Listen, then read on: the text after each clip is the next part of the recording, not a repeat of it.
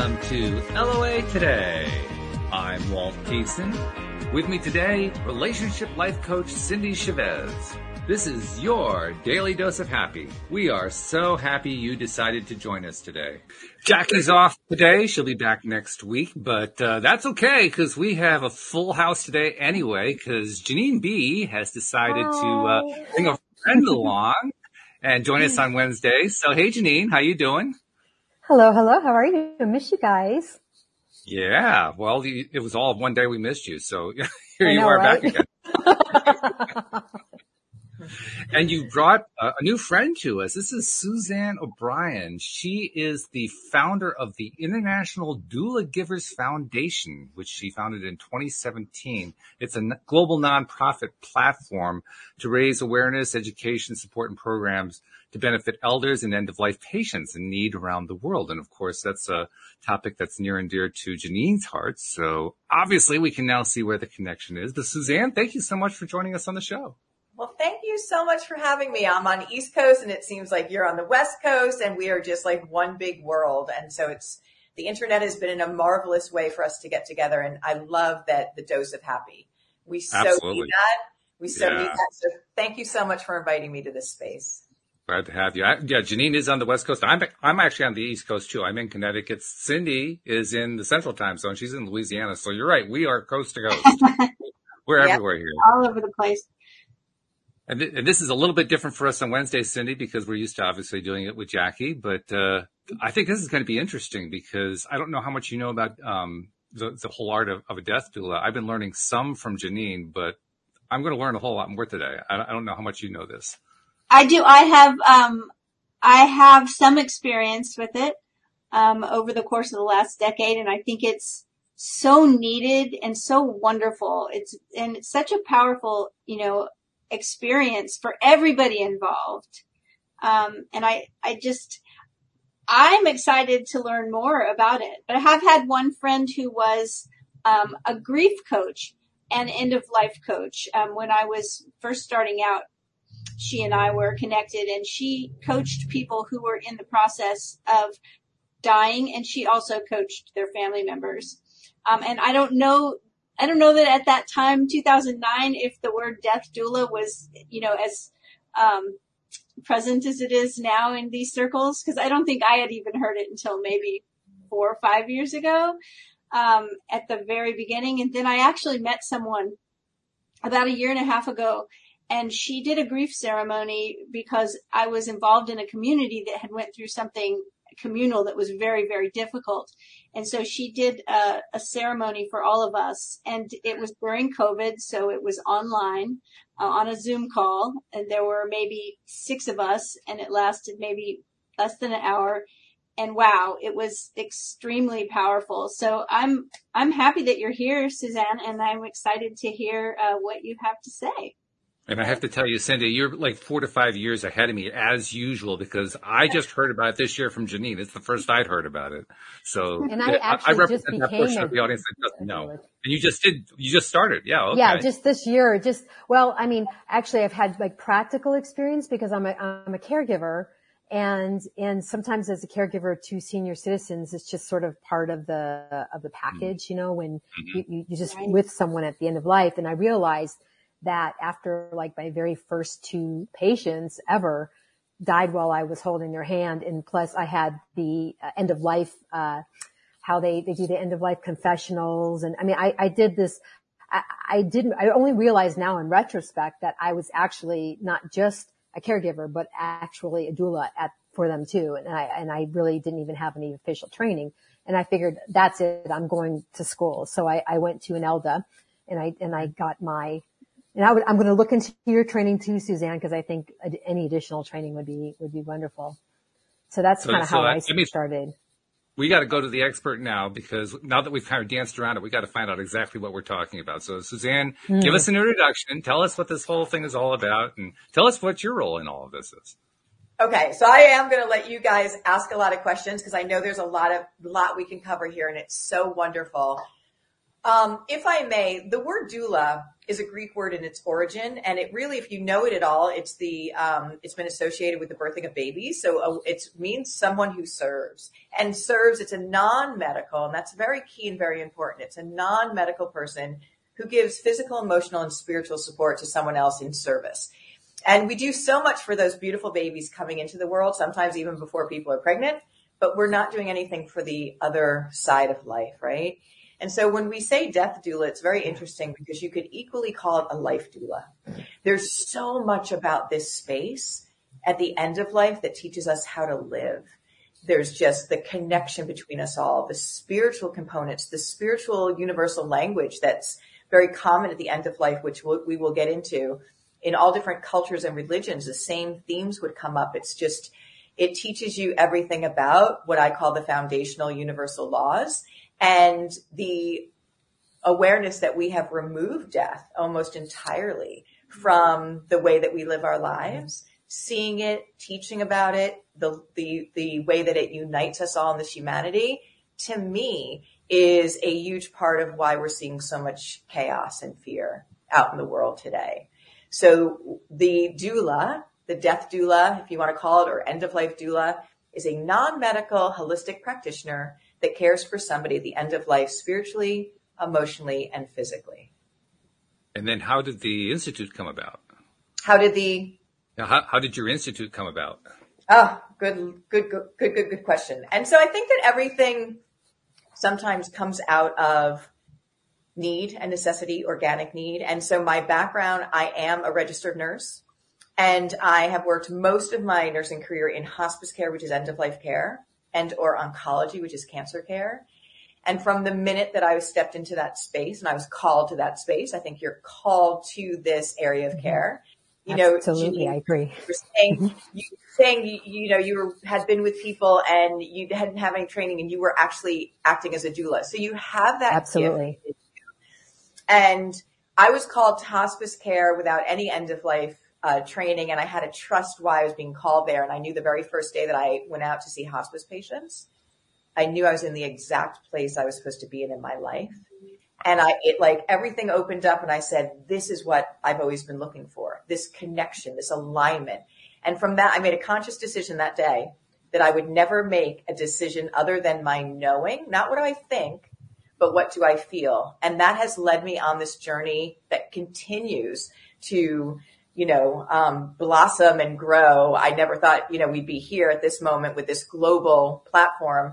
But it was as that hospice nurse and oncology nurse that people 100% guaranteed that we're going to have an end of life, right? That is guaranteed. I remember doing a New York Times article, and I said to the reporter, I said, the only two things or he might have said to me, the only two things that are guaranteed are death and taxes. And I said, well, wait, some people don't pay their taxes.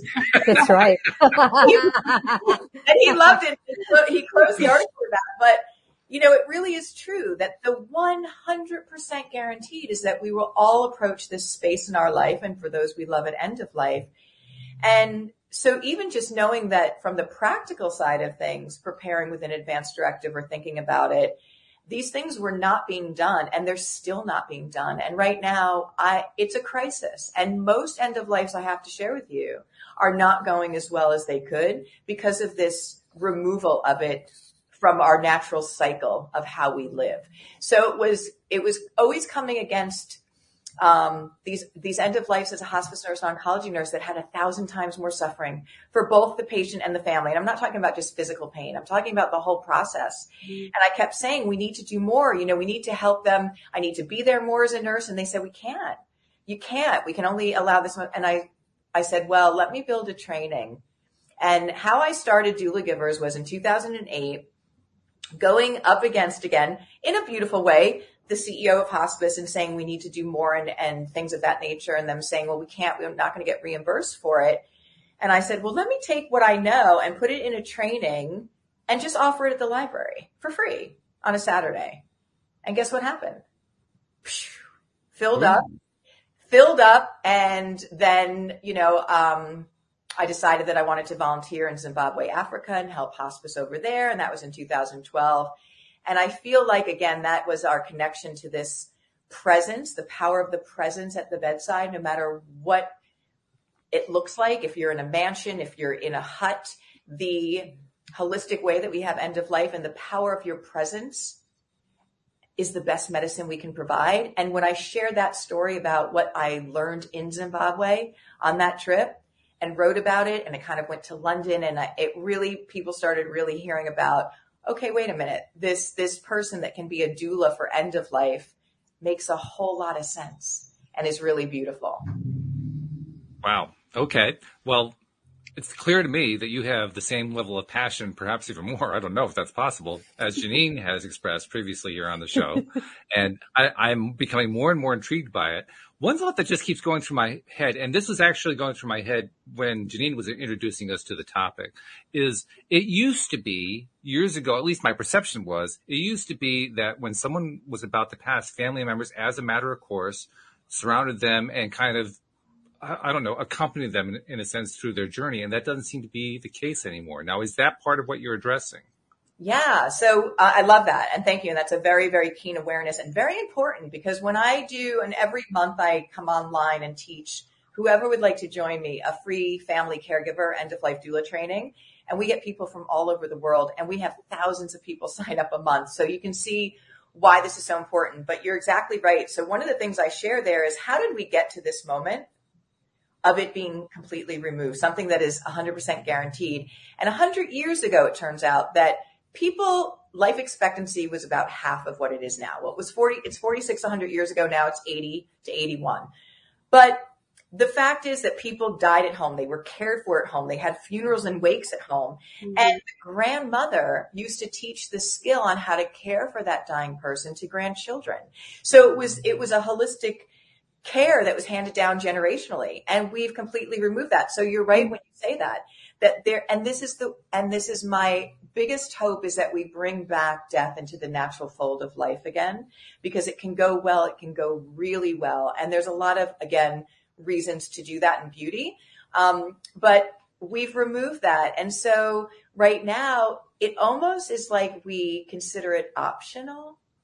Like, I've had people who are 98 years old get a terminal diagnosis, and the family say, what do you mean? Fix it, to the doctor. Fix that. And we have taught doctors how to keep people alive, but keeping people alive and living are two very different things. And so there's a few things that I call the elements of why we're at this moment. And I think it's very important for us to acknowledge where we were, where we are now, and where we want to go with this. And I can remember a couple of instances from my own life that I think perhaps touch on this topic. First one that comes to my mind is when my wife and I met. We met and we married in 1999, and her father, my father-in-law, basically let us know before we married, you better do it sooner rather than later, because he wasn't sure how long he was going to be around. So we did, and he passed 3 months later. And the interesting thing to me about what happened, he passed, I think it was 2 days after Christmas. And it was on Christmas Day that he basically got removed to a hospice care. And the main point of the experience that stuck with me was he wanted it that way. He had been planning it that way. He wanted to be removed from the family. Yep. Which is a really interesting thing. So I want you to address that. The other thing I want you to address, a situation from my own family when my own father died. He died in 2008. I remember very distinctly asking myself, do I want to be there when he passes? And I remember being of two minds about it. And without going into all the details about why this was true, in a nutshell, yes, on the one hand, I wanted to be there for him. No, on the other hand, I didn't want to be with my other family members at the same time, because I knew what they were like, and I didn't want to be dragged through what they were going to go through. I could help them in other ways, but that was just more than I wanted to handle. Mm-hmm. And so I wonder, can you address those two things? And do you see those as patterns at all in the overall picture? I do. So one of the things I want to really emphasize here is lots of times, and I'm not saying this is not across the board for everyone, but lots of times there's people who actually don't want you to be right at the bedside for when they actually have their end of life. And this is really powerful because it tells us a couple of things. So one of them is that they know how hard this is on you. They know that if they have their end of life in front of you at that moment, that's the last thing that you're going to remember, and it might be way too much. So I have been with people in the hospital where people have been on that bedside rail 24 hours a day, day after day after day. The 5 minutes that somebody goes to get a cup of coffee or take a shower, that person has their end of life. Now, I want to share with you that these people have not had their eyes open. They've not been speaking for days and or weeks in the hospital. Mm-hmm. It can be extended with IVs. Mm-hmm. How do they know the 5 minutes? And what do you think happens when that person comes back? They're riddled with guilt. They can't believe they missed it.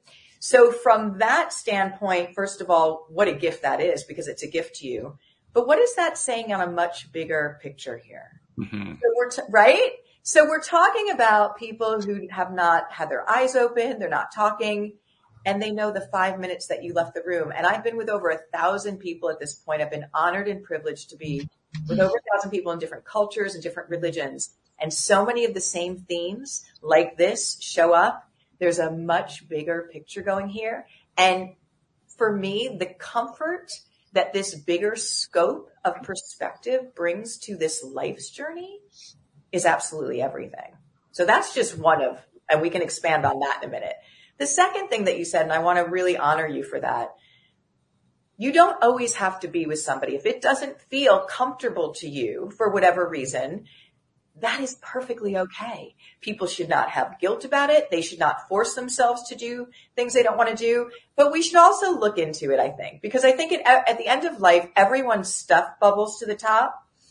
Lots of family stuff happens. Lots of dynamics happen because you're walking into 50 years of history. But I also will share that if we can talk about the teachings of end of life now, right? Forgiveness and different things and no judgment, then it can be a different dynamic when we get there. And also, doesn't it improve our life today? So there's lots there, and I want to honor you for feeling that way. And any way that you feel is absolutely perfect. Very good. Yeah. Well, I could go on and on asking questions, but I know Cindy and Janine are just bursting. So I'm going to go to Cindy first.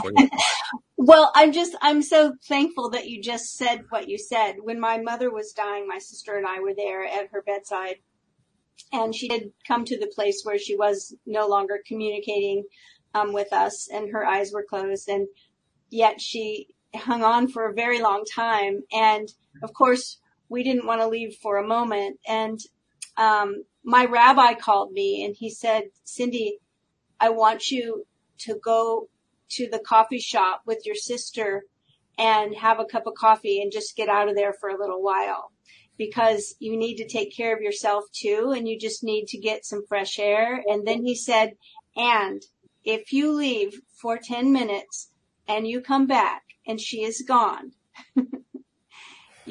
I don't want you to feel guilty or that you did something wrong, because many people choose to go when there's no one around. And as a rabbi, and he's been my rabbi for decades and decades, so I know he, like you, has been at the bedside of someone passing many times. And I was so grateful for that knowledge, for that little bit of, knowledge that had never entered my mind before. And I absolutely know that if we would have left, that's why we weren't leaving, right? We were worried that we would be gone. And I know that if I wouldn't have had that, what you just shared, that I would have felt guilty. I would have felt like, how did this happen that I wasn't there? Right. And so it seems like a little thing, but it's so important to recognize, and like you said, to recognize also that it's a gift you're being given, and my mother was somebody who wouldn't leave the house without lipstick. I think I got that from her. And so, yeah, of course, she probably didn't want anybody around while she was going into the unknown. Right. So, so good. Thank you so much for sharing that. I want really your listeners to really hear what we just shared, because it's so important. I remember when I was giving a certification training in doula givers, and there was somebody going through the program, and she was caring for an 84-year-old man during that time. And every week she would share with him what she's learning in this class. And this particular week she turned around and he was crying. And she said, why are you crying? And he said, we were talking just about this. And he goes, you just gave me the greatest gift. In 35 years, I held on to my not being at the bedside with my mother when she died. Oh my, wow. I just got chills, and I don't get chills a lot when I get them. this conversation, the pearl. So Cindy, when you say, yeah, it's a small thing, and it is in one sense, but it's the biggest thing we could ever share with one another, the knowledge of that. And then if we want to look above at this bigger picture of this life's journey from, how did she know? How did she know the 5 minutes that you left the room? There is a lot going on here. So I think that I really just wanted to, again, share that one more time, because this could be something for your listeners to actually heal their hearts. No, Janine, you're the one who brought her here. Oh, I'm sorry, Cindy. No, go ahead. No, I was going to say. This is me moving things along too fast, so you just ignore me for a minute. I was just going to say that in relaying this story to Suzanne, I recognized that I probably, yes, I would have. I was glad I knew this information, because I would have probably felt guilt if that would have happened. But then to hear someone say that they'd carried that guilt and grief around for 35 years.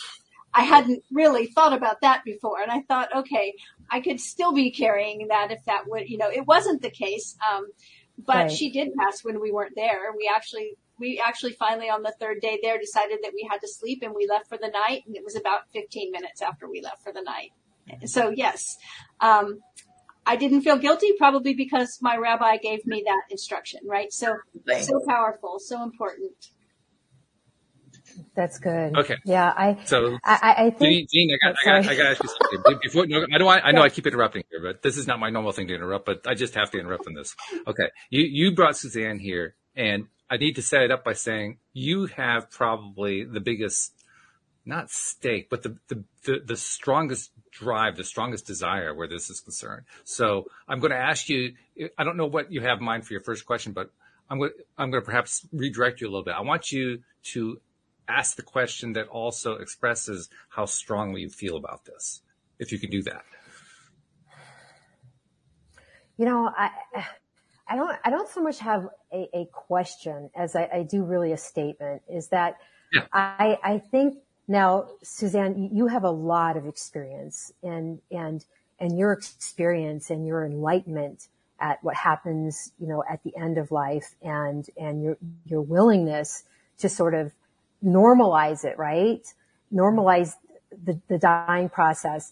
That's what really attracts me to this and to you in this situation, because I this is kind of a weird statement, but the demonization of death and the demonization of mentioning death is something I find rampant, because I'm also, I'm a volunteer for hospice. Non-medical, of course, it's just a volunteer. So I'm interacting with people sometimes in the 11th hour, which means that as they're on their deathbed, or I'm also an advocate to getting people onto the services of hospice. I'm actually in the process of getting my grandmother on. But it's interesting how even families will turn on me if I say, well, your loved one is dying, or talking about the dying process while even they're on hospice. It's almost like, sneering, nasty remarks. I don't know how you do it. So I don't so much have I do have a question in terms of what other cultures, like when you were in Zimbabwe, it was Zimbabwe, correct? Yeah. When you were, but I suppose that's a topic for another day. I'm really curious on how their death culture is compared to our death culture. But I think that the thing is what stops us is are these current modern beliefs around that dying is almost, like you said, it's almost a failure as opposed to just a part of the living process, the process of just living. And so by mentioning, someone is dying, it's almost like you're throwing a slur at them. Does that make sense? Like I'm sorry? I said, yes, ma'am. I understand exactly. And if I may, I want to honor you for being that hospice volunteer and that advocate. And I also want to share with you that it has absolutely nothing to do with you. As you must know, when you're in that space and you're getting the sneers and you're getting the looks, it has nothing to do with you. What it all has to do with and the time to talk about end of life is not when the person's dying in the bed. It's not. Right. It has to happen way back here. One of the things that I think that we can do to change and make the shift in the culture, and one of the greatest gifts we can give our children in this world, is to allow them to know that end of life, that death is a natural part of the life cycle, age appropriately at a very early age. Because what I'm seeing is, again, a perfect storm. So I'm seeing that children who were quote unquote protected or shielded, who are adults now from death, have this incredibly fearful, dysfunctional relationship with it. We see doctors who have been trained on how to keep people alive and told literally that if their patient dies, it's a failure. Somehow we've allowed death to become the number one fear in this world, in the world. And we've removed seeing it. So we don't even see our aging more, and we don't see end of life anymore. So we don't even know what that looks like. Maybe you've seen a movie. That's not the reality of it. So all these things that are the perfect storm allowed us to completely create a fear bubble around one of the most sacred experiences and one of the most beautiful and the best teacher about life. And so it's this bubble that we need to bring back today, like your show. People listening to it in this moment without being at the bedside of someone that can start exploring, can start taking those walls down of fear and saying, wait a minute, this woman and this woman, they work in this and they're talking about the beauty and the love and the lessons. Wow, maybe I don't need to be afraid. It can be beautiful if we just, like you said, if we start with our children and teach them death is going to happen. It might happen when a person's 5, and it might happen when they're 50. It might happen when they're 100, but it's going to happen. So let's talk about it. That's right. And what is that? Their animals die, and I will tell you, because I work with children. There's the truth about children and death. Children are so smart. They are so smart. And they're taking their they are, and they're just wonderful, but they're taking their cues from us. So when we're acting a fool and a muck and not knowing, they're like, well, whoa, maybe there is something. But they definitely know that things are going on. And I'll also say that the children who've had their own end of lives are these young masters. They touch so many people and give so much of life lessons to the rest of us. I mean, it's just one of the most intense things ever. But this is a natural part. Should it be feared, or should it be one of the most revered, greatest teachings about life in general? I think the latter. Absolutely. Absolutely. And I also want to speak, Suzanne, to really quick, if you don't mind, Walt, this 5 minutes where you they left the room and then the person died. The energy, speaking energetically here, the energy is so high at the end of life that I can feel my patients and not even be with them. I feel their energy go through me without even being in the same room. And often I'll wake up knowing that they're oh, so-and-so just said goodbye to me. They passed. And so I think that right there at the end, we have 1 foot here and 1 foot in the next, or whatever that might look like, right? And so we are able, maybe soul-wise, not consciously, but soul-wise, to see maybe omnipresence.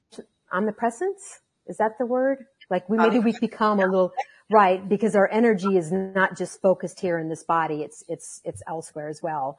So I've seen my patients acknowledge me. They haven't talked in days. They haven't opened their eyes in days. And if I come to them and I say, it's me, I can feel it. I can feel the acknowledgement. Sometimes I can even see it. And then they pass away. But it's beautiful. It's beautiful. You're with somebody at the last moment of their life. How can it not be beautiful? Yeah. And you actually get to step into that incredible energetic space, which, by the way, you will never look at life the same. So That's think right. about it. We've removed this experience, right, from the world. And it's the greatest experience.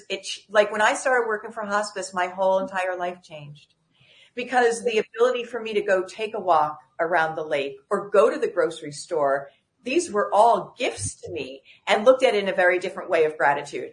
But if I may, I want to share with you what you just said from a scientific physics energetic standpoint, because this is very important. At the end of life, many times people will see people who have died already. And I have sat bedside, and it's also an indicator that they're getting closer to the end of life. But I've sat bedside where my beautiful patients have been asleep, woken up from a nap, and had all this new information. So what I will share with you is in my studies is that we're holistic beings. So we're 4 bodies of energy: physical, mental, emotional, and spiritual.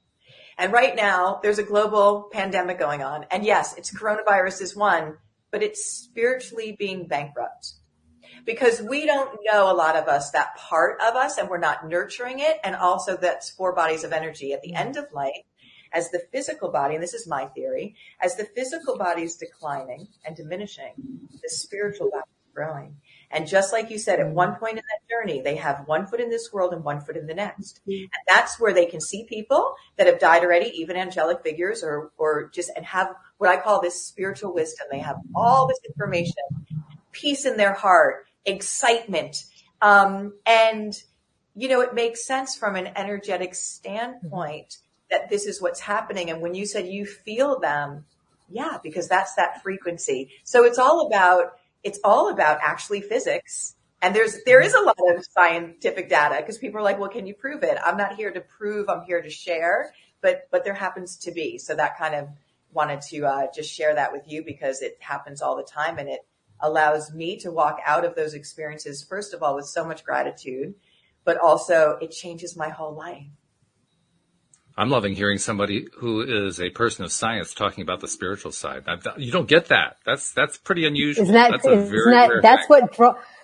what drew me into you is that you see it from so many different vantage points and you're just so open about it. So I'm like, oh, you have to be on the show. You just have to be here. You have to talk to our peeps. Suzanne, at the beginning of the show, you were talking about going to Zimbabwe and that you said that when you came back, you said the story that I shared of my experience. Were you willing to share some of that with us today? Yeah, I have pictures all over. Yes, I would love to. So I remember working for hospice, and obviously that was my calling, my alignment. And it wasn't going that well for a lot of people. And so really trying to develop that out, but then realizing we are so privileged in this country and many countries to have resources, to have medications, to have medical equipment, but not every place is like that. And one of my very good friends from childhood said one of our other good friends was involved with an organization who was doing work for hospice over in Zimbabwe, Africa.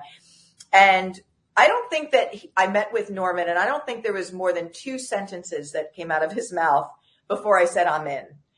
You know, yeah. I mean, I remember these kind of things. The age of life of a woman at the time, I think was, you know, maybe 47. There were 7-year-old children taking care of dying parents. You know, the end of life need was very high. And I said, I'm in. So I started working for this organization, just raising awareness. And then they kept saying, you need to go. You need to go.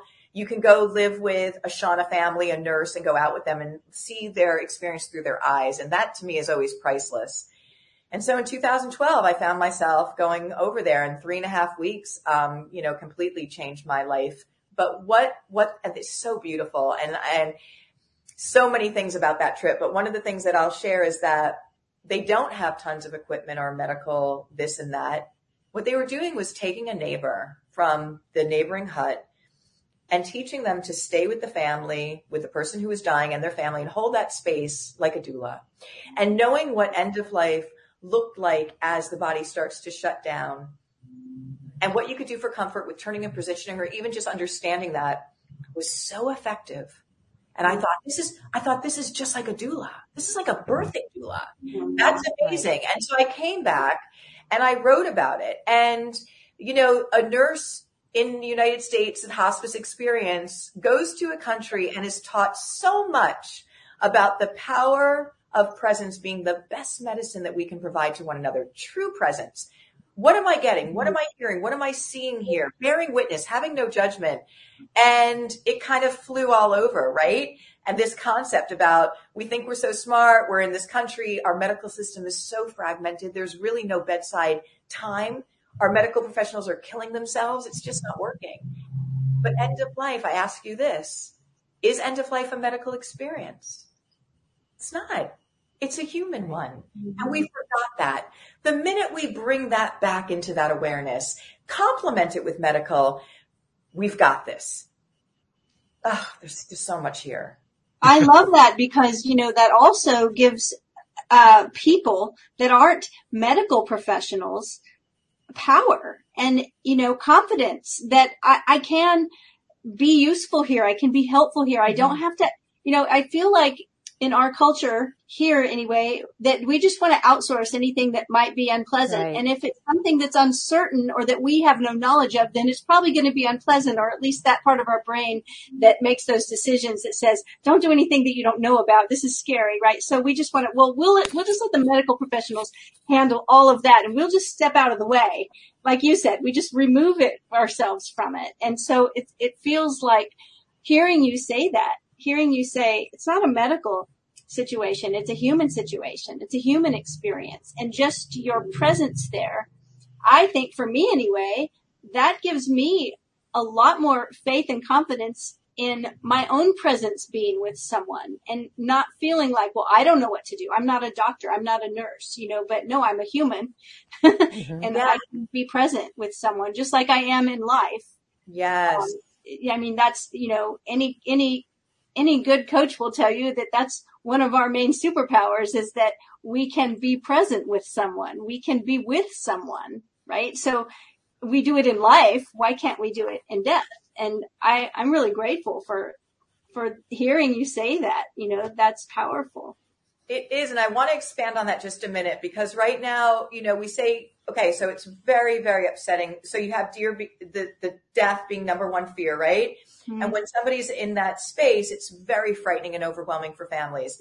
But I have to say that, hospice is a wonderful model of care. Most of hospice is done in the home with the caregivers expected to do the care. Mm-hmm. So now you go back to the no experience about end of life, totally frightened, many times only a few days, weeks, if they're lucky. It doesn't work well. So what I want to share with you is that awareness that we just talked about, and then saying there is a place that you can come get a family caregiver training, just like that grandmother handed it down to grandchildren. That is the gift that, again, I like to give from what I've learned, and it works so well that is every month I'm on there live. I will answer your questions live. And so you have this in your toolbox so that you don't have to be so scared when you're being present with your mom, your dad, or whoever that you are there to show up for. Really important. Amazing. And so generous. Right. And you have an event coming up. You have an event coming up that kind of reiterates what you're talking about. Talk about the event for a moment. Yeah. So thank you so much. I think that one of the things that I absolutely love is when we have something that we can share with others that makes a difference. And so this is how my organization started, and it continues 16 years later. There are two things that we have. Every single month, I will give that level 1 family caregiver training, how you can learn to care for your loved one through all 3 phases of end of life and the interventions you can use for comfort. I teach it live and I answer the questions live. So that's every month, and that's going to be on the 20th of January. And then for those of you who are more into learning more on that spiritual body of energy and what happens at the end of life, I have something on January 6th, and both of these are free webinars that we can come on and just, teach and then talk about the 3 steps to conscious awakening. Because many people, I feel like, are looking for answers right now. And again, isn't it interesting that the answer to many of these questions is the thing that we've removed from our awareness? So for me, the time period where we get in our lives of showing up with no judgment, of meeting in presence, as Cindy says, it's one of our superpowers. I think it's probably the most important superpower we have. Because if I'm present with you with no judgment and with kindness, and at the end of life, you're not there to fix it. You're not there to take over. You're there to bear witness and support. There's a big difference there. So those 2 events we have, and you can find them both on the doulagivers.com website. And I'd love for anyone to join us that would like to learn more. I also need to bring in a question from the live stream. We have a number of people listening live as we're recording this. One of them was Jeffrey, who asked a question about a half an hour ago. And obviously we've had so much to talk about. It's been hard to get to it. But Jeffrey, I didn't forget your question. He says, can you talk about grief rituals? Yeah. What we have found that's very surprising within doing this training, this end of life, teaching you how to care for your loved ones, is the power that it has for people to heal grief. And I think just like we talked about, Cindy, it's those moments of, wait, now I understand this part of the dynamic of maybe not being there, or that, you know, these little things that have happened that have absolutely helped people to find closure and peace within. Right now, I get calls every single day practically about people being put on hospice, and it goes very quickly. So the grief component and the rituals around grief and just the ritual around end of life is so incredibly important for our grief and bereavement and the healthy way within this space. So what I would say is right now, if you're looking for a grief ritual, there are many things that you can do. We actually have a grief guide that is on doulagivers.com that gives you some suggestions. But I will say that reprocessing, I'm finding for families, because it goes so very quickly and there's so many moments of regret. And we tend to have a highlight reel that is the negative during an experience because things go quickly. When you can go back and know that you did the best that you could, that, you know, and maybe again, work through some of these things and then find a way to have a ritual around honoring that person. Now, it might be that on their birthday, you want to give gifts from them to family members, or you want to, you know, do something on an ongoing basis, I think has been really healthy. But I have to share right now that there's so much complicated grief attached to end of life, because if we don't talk about end of life, and we know it's going to show up, there's a lot of stuck energy within that space. So I would say the first and foremost thing is to probably reprocess those experiences and then bring in a ritual, if you so like, to have an ongoing way to honor that person. He actually has a follow-up that I think that pretty much dovetails with what you're saying there, but I'll throw it up on screen so you can see it. He says, what comes to my mind is talking and asking about ancestors and stories of who is on the other side. So does it help to know what the person transitioning believes about their next experience? Jeffrey, I love your questions, and I think it's very important. I'm going to share with you what I call the doula giver pearls, which are very important. So I have a very strong spiritual belief. I feel like everyone knows that when I share that for sure. But when I'm invited into an experience of end of life, I don't impose my views on that person. I'm there to support them, whatever culture, religion, belief, or non-belief they have. I'm there to be there for that. When people ask you and invite you in, saying, and this does happen, and one of the things I just want to share that's such a gift within this space is that it's so feared right now, right? End of life. And I hope and I know that we're going to shift that, because it's shifting every day. When you walk into a home that's experiencing an end of life with someone they love and the stress is so high, you don't even have to say so much. When you're grounded and calm, all of a sudden, and they know you do this, all of a sudden, right? It's almost like it's contagious. Fear is contagious, and also calmness can be contagious. But I've had my beautiful families, once you build the trust and you're in that space with them, you know, that's what you want. You want them to feel trusting enough to be able to ask anything and to share anything. So a lot of times they'll say, you know, what do you believe, or what do you know? Or when they have that visitation from somebody who comes, I'm told that they're come to cross them over, they absolutely feel safe to share that, which sometimes people don't. So I would say for that, is it important? I think it's important if it's that person's journey is calling for that, for sure. Creating a safe space can open up where miracles can happen. And they will ask, by the way. I mean, I get that a lot. Like, so what do you believe? You know, because they're looking for solace and they're looking for comfort. And I'm just saying from my end, I'm sure, Suzanne, this has probably happened to you a gazillion times, but it's like they're looking for sort of, support and help. It's like, what is your belief? And I'll share my belief.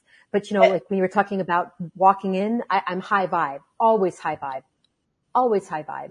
You know, I meditate. I try to go on walks. I try to take care of myself. Well, I do take care of myself to try to make sure I'm as high vibe before I even go in to see people. Yeah. It's very important to ground yourself because you're there to support them. And so you don't want your mind to be thinking 10,000 things. And also if you really are present, you will be given everything you need to know on how to be of the highest service to this patient and family. Yeah, that's right. The one thing that keeps coming through my mind as we're talking about this is the idea that the more that we talk about it, the easier it gets for people. Yes. It's just that the message is coming through very loud and clear that is the case, and that there's really nothing we can't talk about. The only thing that stops people from talking about it is they just don't feel like they want to talk about it. That's about the only limit that I can see in this. Am I missing something? You're not. And, I think in the beginning when I do educational talks, one of the things I say, yes, we're going to talk about end of life today, but we're talking about life. They're not exclusive of one another. And when we bring in that time is your most valuable commodity, and I will always share with people that the most important decision you will make in your life is how you choose to spend your time and who you choose to spend it with, because it's something that we don't know how much we have and it's not refillable. So people start saying, whoa. And then also just enjoying the present connections during the day with nature, with another person, a stranger, showing up, using those practices that we learn at the end of life with just being present and no judgment throughout our day can completely change the world. Yeah, I agree with that. Another interesting thing that happened in my own experience with my dad's passing, and I don't expect this is going to be true for most people, but I share it anyway because I want to know what your perspective is on it. I've told this story in a variety of different ways over the years here on the podcast many times. But when my dad passed, I found, much to my surprise, that I did all of my grieving before he died. Mm-hmm. And it wasn't just me. It was actually most of my family did the same thing. Mm-hmm. So that, and this is where the funny part of the story comes in. We're at the memorial service. We're meeting with the minister before the service in a private room, and we're all chatting up and just having a good time. And the minister's looking around with this very quizzical look on his face. It finally dawned on me. He was there to comfort us, and no one needed comforting, and it was blowing his mind. So I'm just curious, is this like unique to us, or are other people experiencing this? First of all, I'm very happy to hear that. And I would really hope that, again, these conversations can help people to achieve that prior to that moment, because that is one of the healthiest things, to be able to be in that moment and that process and grieve. We actually grieve people who lose, like our parents. Maybe they start to not be as sharp mentally. Maybe they physically, there's a grieving process that starts to happen. And then it does happen before we have end of life. You know, there are different cultures and different places that when that person dies, they are celebrating. They are the music and the dancing. And what a beautiful space to be able to be in, right? To honor. So I think he was a little taken back because that's not the norm right now.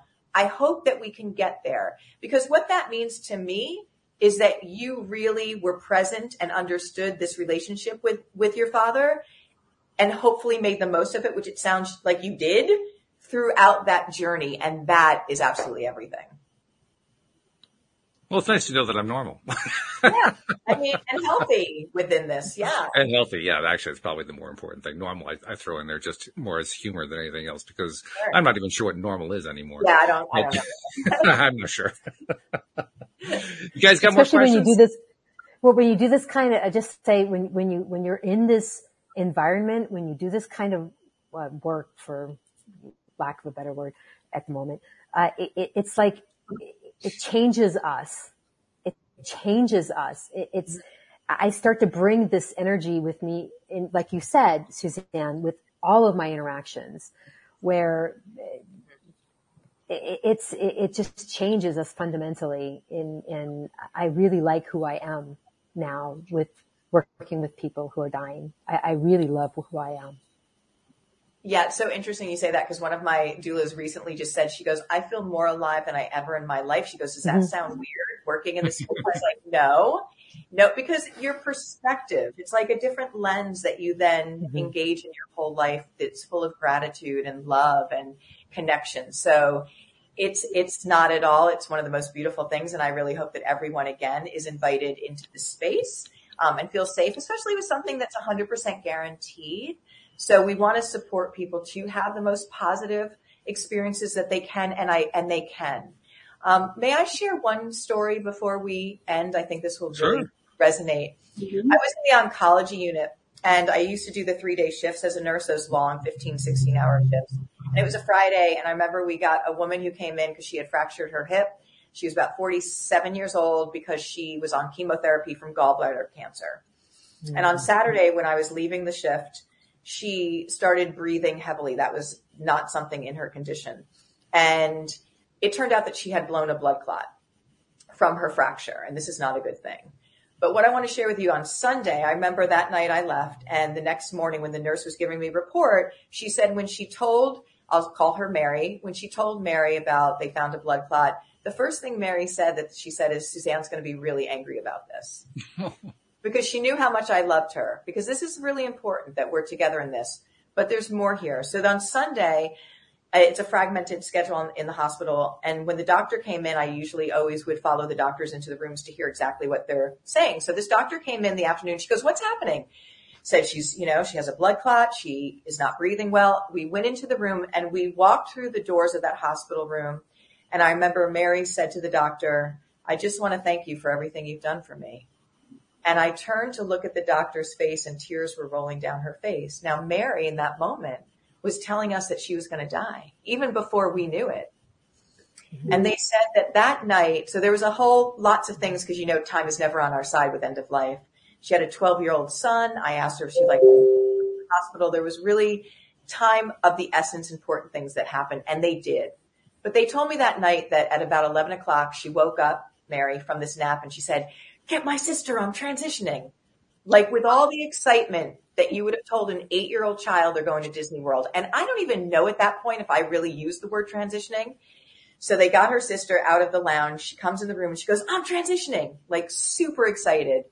And I just want to ask you, what did Mary see and what did she know during that sleep, that going back and forth, that brought her not just peace, but excitement? And they said, she had her end of life and it was just golden throughout the room. It was over the Hudson River.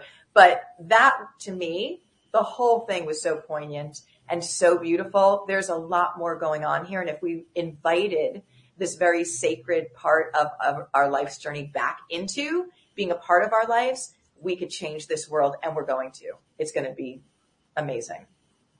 Yeah, it reminds me of when my father passed. My sister has some psychic ability, and after he passed, a few days later, she got this psychic message from him while she was in church with my mom, interestingly enough.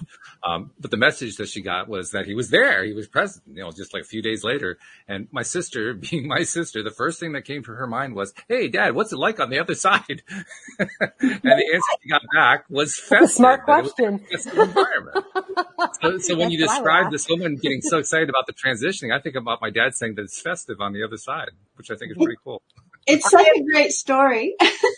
It is. And, I've had people tell me about celebrations waiting for them and their loved ones coming to cross them over, and just the most incredibly loving, beautiful energy and space that, to me, I feel like this is the really hard part.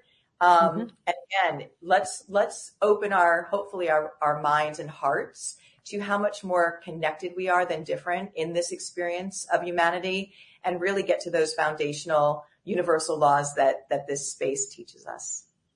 No doubt about that. And this is a space that we talk about a lot here on the show. As part of when you talk about law of attraction, you're going to be going into that space. You can't really avoid it. But you could try if you really want to, but no, you're just going to end up there. So we talk about it a lot.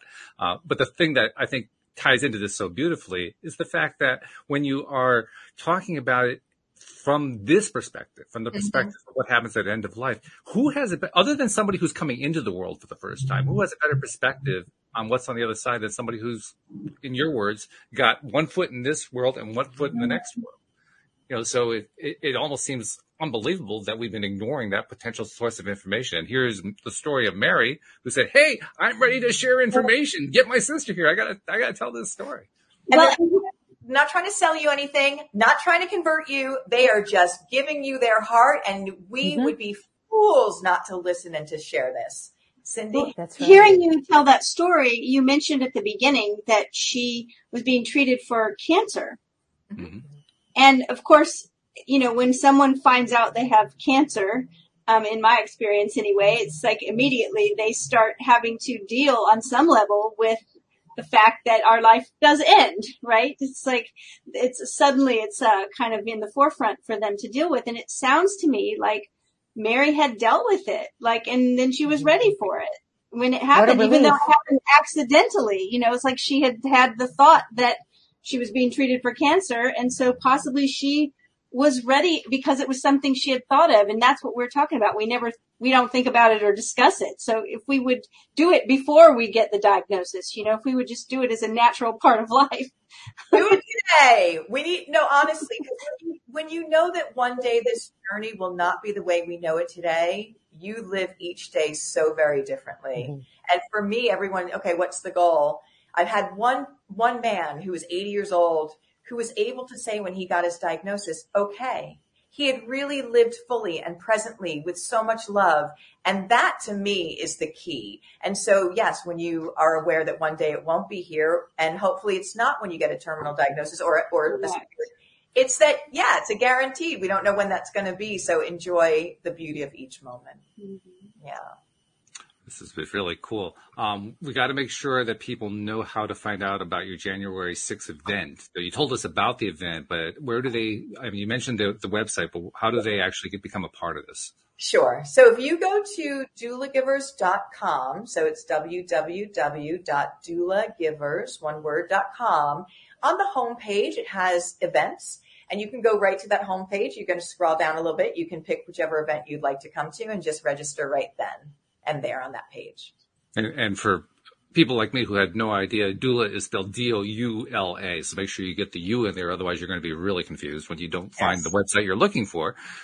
Also tell them how do they reach your organization? So the same way, you can go to doulagivers.com, and we have, of course, a very active Facebook page and Instagram and things of that nature. And we do we also have a life cafe every week on Zoom, so I don't want to overload anybody. But if you go to doulagivers.com, you can find the different offerings that are there, and then you can pick the one that feels right to you.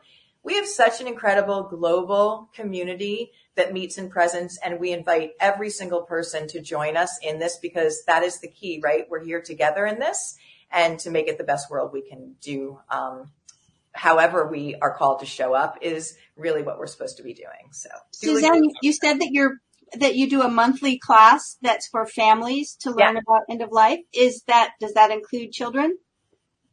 That can come to it or talk about children? Both. I mean, in other words, it's for families. So how does the younger group fit in to your free, class and learning and? So good question. The level 1 family caregiver training, and it's for anyone who feels called to learn this skill. So anyone can take that. And then again, I'm going to stay on and answer questions. So I'm going to give you it's a 90-minute training. I always find this fascinating. It's a 90-minute training in its fullness, and then we're on there for like 4 hours because of all the Q&A from all over the world. People don't have to stay. But I think it's really important because if people have specific questions they would like answered, that's a really great opportunity. This training gives you such a foundation. People have used it all over the world with great success, and you can get a free handout of it as well. So you can have it in your toolbox. And again, if you have questions specifically about children, we can answer those, but everyone is invited to the trainings. Perfect. Thank you. You're welcome. Well, I think I can speak for everyone when I say this has been a very welcome visit and very informational, and I've learned a lot. I'm sure that listeners have learned a lot too. So, Suzanne, thanks so much for taking the time to share all this. Thank you, Suzanne. Great. Thank you. Thank you. Thank you, Janine, for bringing Thank you, Cindy. Thank you all, because, our world is heavy right now. I don't have to tell you that. To have such light, such upbeat and light and positivity being put out, I want to honor you, and I thank you so much for doing that. We need it so much right now. So thank you for the invitation. You're most welcome. Thank you to our live streamers, and thank you to the podcast listeners everywhere. We'll see you all next time here on LOA Today. Goodbye, everybody. Bye, everyone. Thank you.